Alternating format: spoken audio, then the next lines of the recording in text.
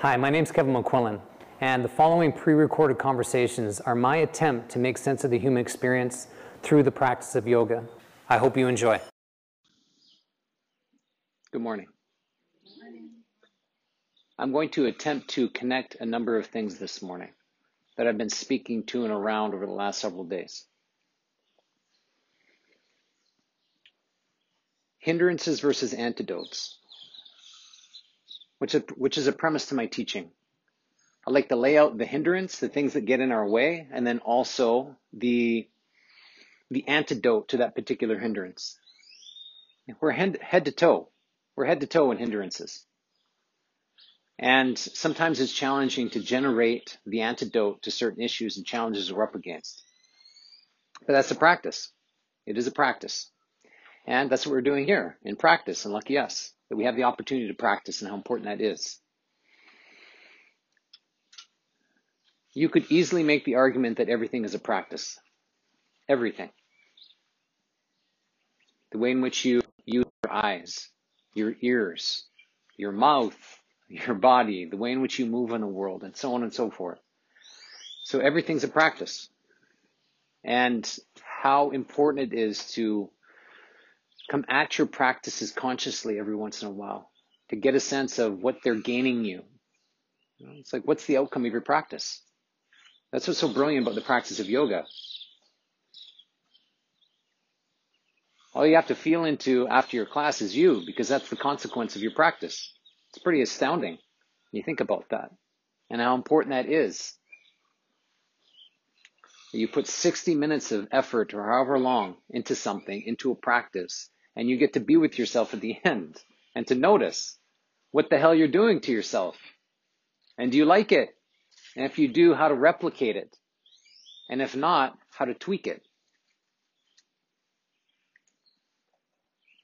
And so I want to speak to some key hindrances. Arrogance, deceit, and resentment. Wow, that makes up a lot. Some haunting experiences in the human experience. Arrogance is something I already know enough, and I'm right.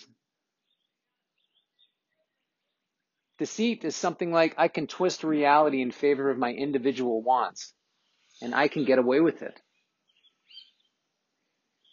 Resentment, I've been wronged and people owe me something. And I have the right to be the victim. Oh, and we love being that. It's becoming more celebrated in society, being a victim, which is a terrible idea. It's rewarding people for being a victim. Not ideal. It pits each other against one another. And that's a problem. Rarely is a solution in that. Rarely. You've wronged me. Now you owe me something. And I'll punish you until you give it to me. That's how it can be. You don't have to look any farther than your relationships. It's playing out right there.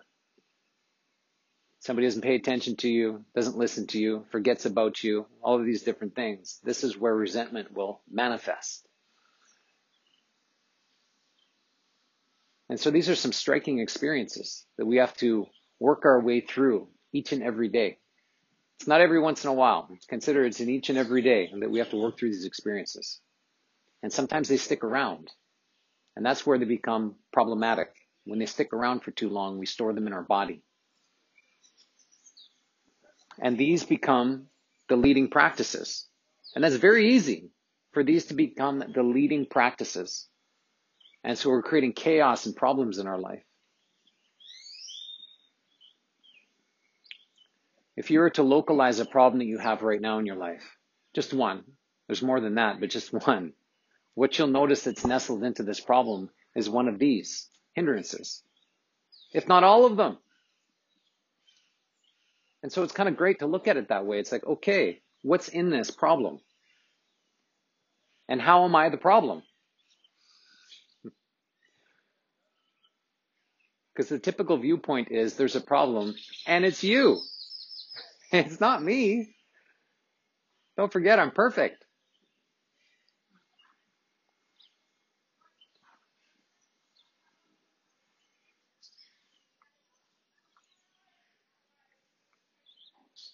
I'm going to tell you a tale I don't want to tell you. It's a story that has good intentions but ends up in a place of embarrassment, humiliation, and shame. And is one of my stories. And if I vomit, I apologize now. I don't know why this came to me, but I just thought, okay, I'm going to share this out because I haven't shared it too much.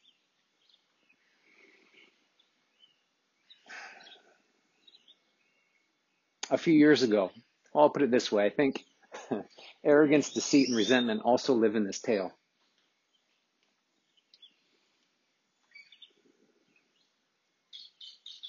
I've been in a relationship with a woman for the last 6 years. It was probably about 3 years ago now, something like that. She was in Canada, visiting her family. We were going to meet in New York. Sounds nice. Big Apple, big city. We hadn't seen each other for a few months. We were meeting there for like a health expo and then doing some other fun things. That was the plan. And so for whatever reason this came to me, it's like, hey, I'm in the jungle. I haven't seen this woman I care about for several months. We're going to be in New York. We had this photo shoot. We're going to have a photographer. And what came to me is, I'm going to propose. Because that seems like a reasonable thing to do. I saw the romance in it. It's like, wow, this is going to be really interesting, quite unique. And so I came up with this grand plan. One of the challenges is I didn't have a ring. Here I am in the jungle. It's like, good luck finding a ring.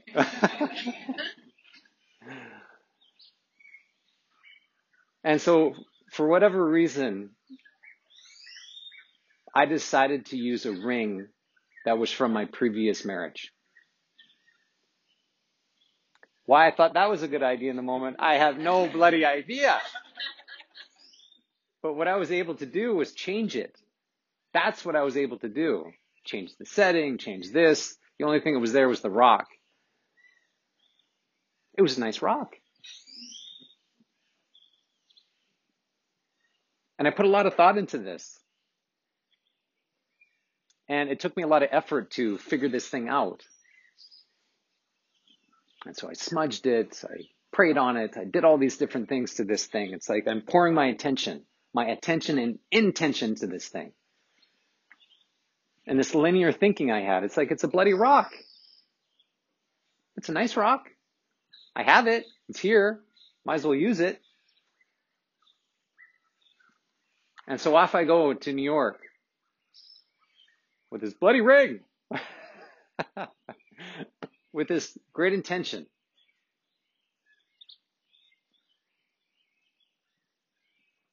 Had it somewhat planned out. It's like, okay, we're going to do this photo shoot. I don't know where the hell we were in New York. This photo shoot in the streets and all these kinds of things. At the end of the photo shoot, the photographer's like, anything else you want to do? And I say, oh yeah, I have this idea. And so we're in this alley. It wasn't really like a roadway or something like that. And so I dropped to one knee and I proposed. And the photographer was able to capture that moment. And how brilliant it was. Soon thereafter, what came to be was the history of this ring. And hot damn, that changed things. I can assure you, that changed things. From what I thought was this brilliant romantic expression and intention, soon turned into not that. We're in New York. This experience happened, and then we split again. She was going back to Canada. I came back here. This took on a life of its own. And what soon came to be was not what was meant to be, of this romantic gesture, this attempt to solidify not only our relationship, but our future moving forward. That was my intention. But the more people got involved, the more people thought what a terrible idea that was, that I offered this ring. And I soon realized, damn, that was a really bad idea. because it soiled everything that I was attempting to do. And it led me into a place of certainly embarrassment, absolutely humiliation, and drove me into a place of shame.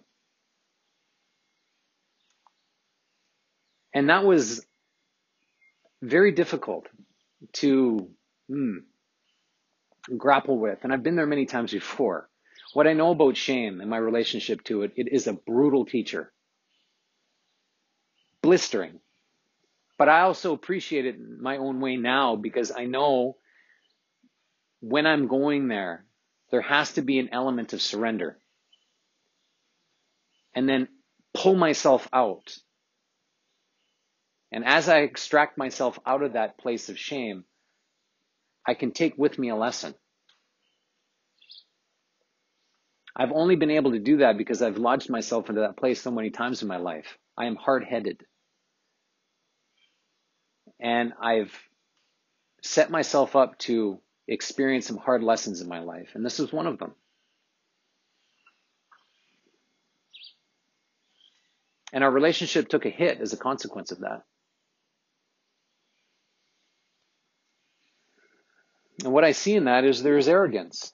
I already know enough and I'm right. I'm right about this. I don't need to talk to anybody about this. Had I had any sense, I wasn't so stupid, I would have talked to somebody. And most likely that person said, don't do that. Even my sister's like, why didn't you say anything? We would have told you. There was a level of deceit because I wasn't straight. I wasn't as forthcoming as I could have been around all of this, and could have saved myself a lot of heartache.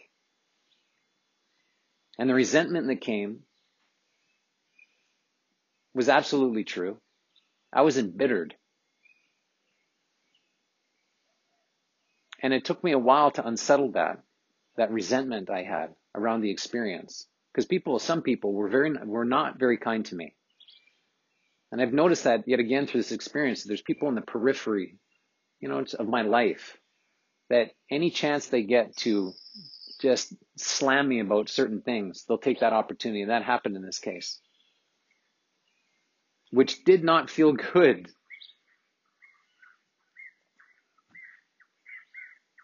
One of the benefits of an experience like this was I had to practice humility. I had to practice telling the truth, and I had to practice forgiveness. The antidotes to these hindrances. And what came out of the experience for me was redefining my relationship to relationship. What I understood, what I realized is my relationship to marriage wasn't even mine. I adopted it. It wasn't even mine. Parents passed it on to me, family lineage, whatever. It's like, wow, this is really interesting. I have a unique opportunity to look at my relationship to marriage. And what I noticed is not mine. And what I thought was very important to me isn't all that important to me, which is very curious that I got to that place. It's like, I don't actually need to be married to have a relationship with somebody, a caring, committed relationship. I don't need it. It's not a prerequisite.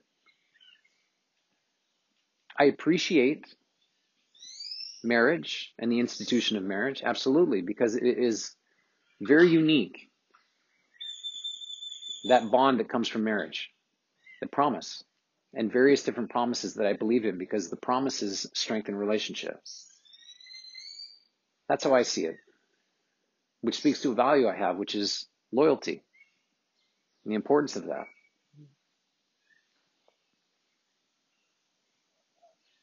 And so the antidote to arrogance is humility. What do I need to learn? A humble person is a growing person, which is not the easiest track. The antidote to deceit is tell the truth and attempt to live in the most truthful manner. And truth redeems. We know that. When we start telling the truth, that's a healing process in of itself.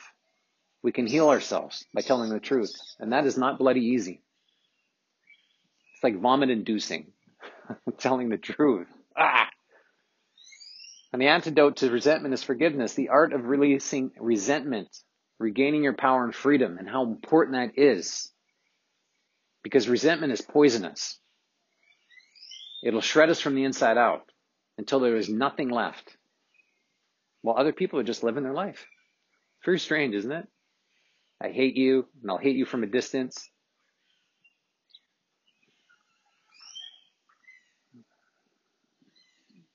And so what these lead into, certainly the hindrances, arrogance, deceit, resentment, lead into the pathway to social collapse.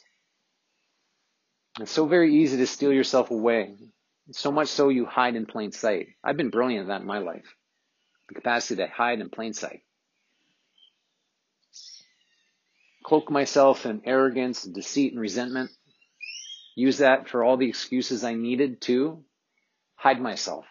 All in a relationship. If you can't tolerate the truth and you're someone that constantly runs away, then you'll continue to run away. Welcome to avoidance. And the deep desire to run away from problems. And if you continuously have a way out, you'll never be motivated to solve any problems. If you always give yourself the way out, why would you be motivated to solve a problem? Just move on to the next thing. We can do that in relationships. It's one of the reasons I appreciate marriage. It's like, if you promise that to somebody, you're going to be with them to the end of time, which is a huge promise. Can you live into it? Can you do what you need to do to live into that? I was married for 10 years, and I didn't. I have a lot of sadness around that. Because I know what that can lead to. Future generations, certainly for my daughter coming from a broken home. The chances of her reliving that is really quite likely, which is really sad to me. I hope that's not the case, and ideally the teachings coming her way will ground her into making better decisions than I did.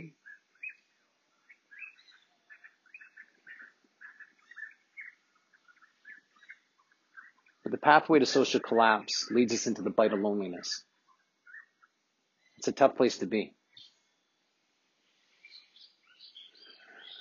We're so in ourselves, people can't stand to be with us because we can barely stand to be with ourselves. That's what's waiting for us. The antidote to social collapse is to shake the illusion that somehow the person responsible for creating trouble is not you. Because it is you. In some way, it is you causing trouble in your relationships. And to be able to shake that illusion out, that somehow you're perfect. You don't need to change. It's all the other person. And be committed to telling the truth to the degree in which you can, which is extraordinarily difficult because it's you. And what do you know? Not much. But the ability to stumble yourself forward into telling the truth, into standing in it, and encouraging others to do the same thing. You have to peel back your explanations and excuses in order to locate and discuss the truth. Okay, explanation, move, excuse, move. How do I move all of these things out of the way so I can actually see the seed of truth? The cause of what's occurring in my relationship, whether it's good or bad.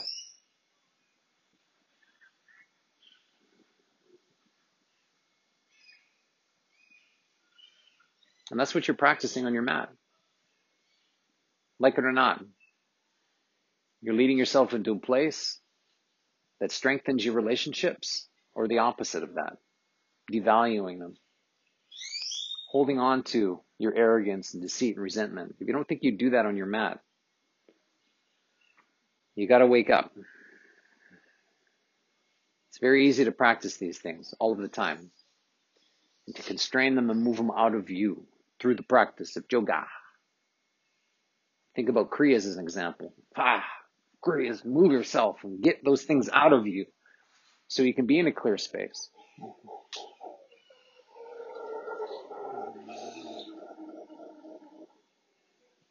Monkeys agree.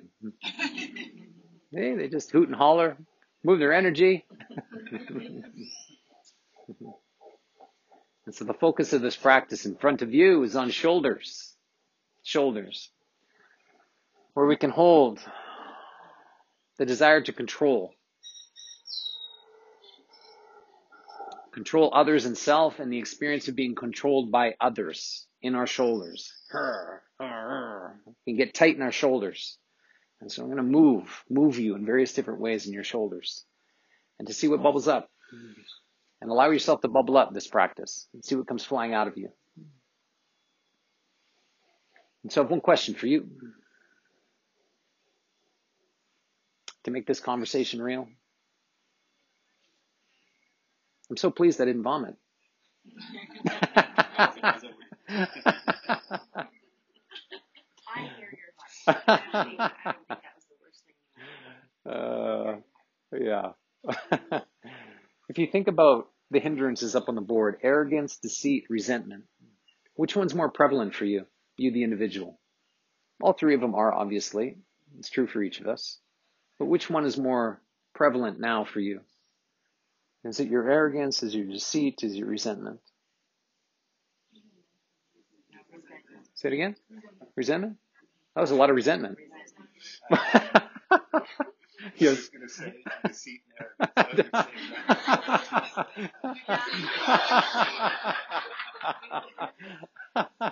Okay, that was a lot of resentment in the room. Okay, and my brother, my one lone brother, yeah, deceit and arrogance. Okay, fantastic. Yeah, there's a lot of reasons to hold resentment. Boatloads. There's a lot of reasons to practice deceit and arrogance too. These are all protective stances. There's a lot of reasons why to protect ourselves. We're a threat. People are a threat. The world is a threat. And so whatever you identified up on the board, shake it out of you this morning. It's a pathway to healing. It's definitely the pathway to social interactions that support health and well-being. And that's needed. So let us practice.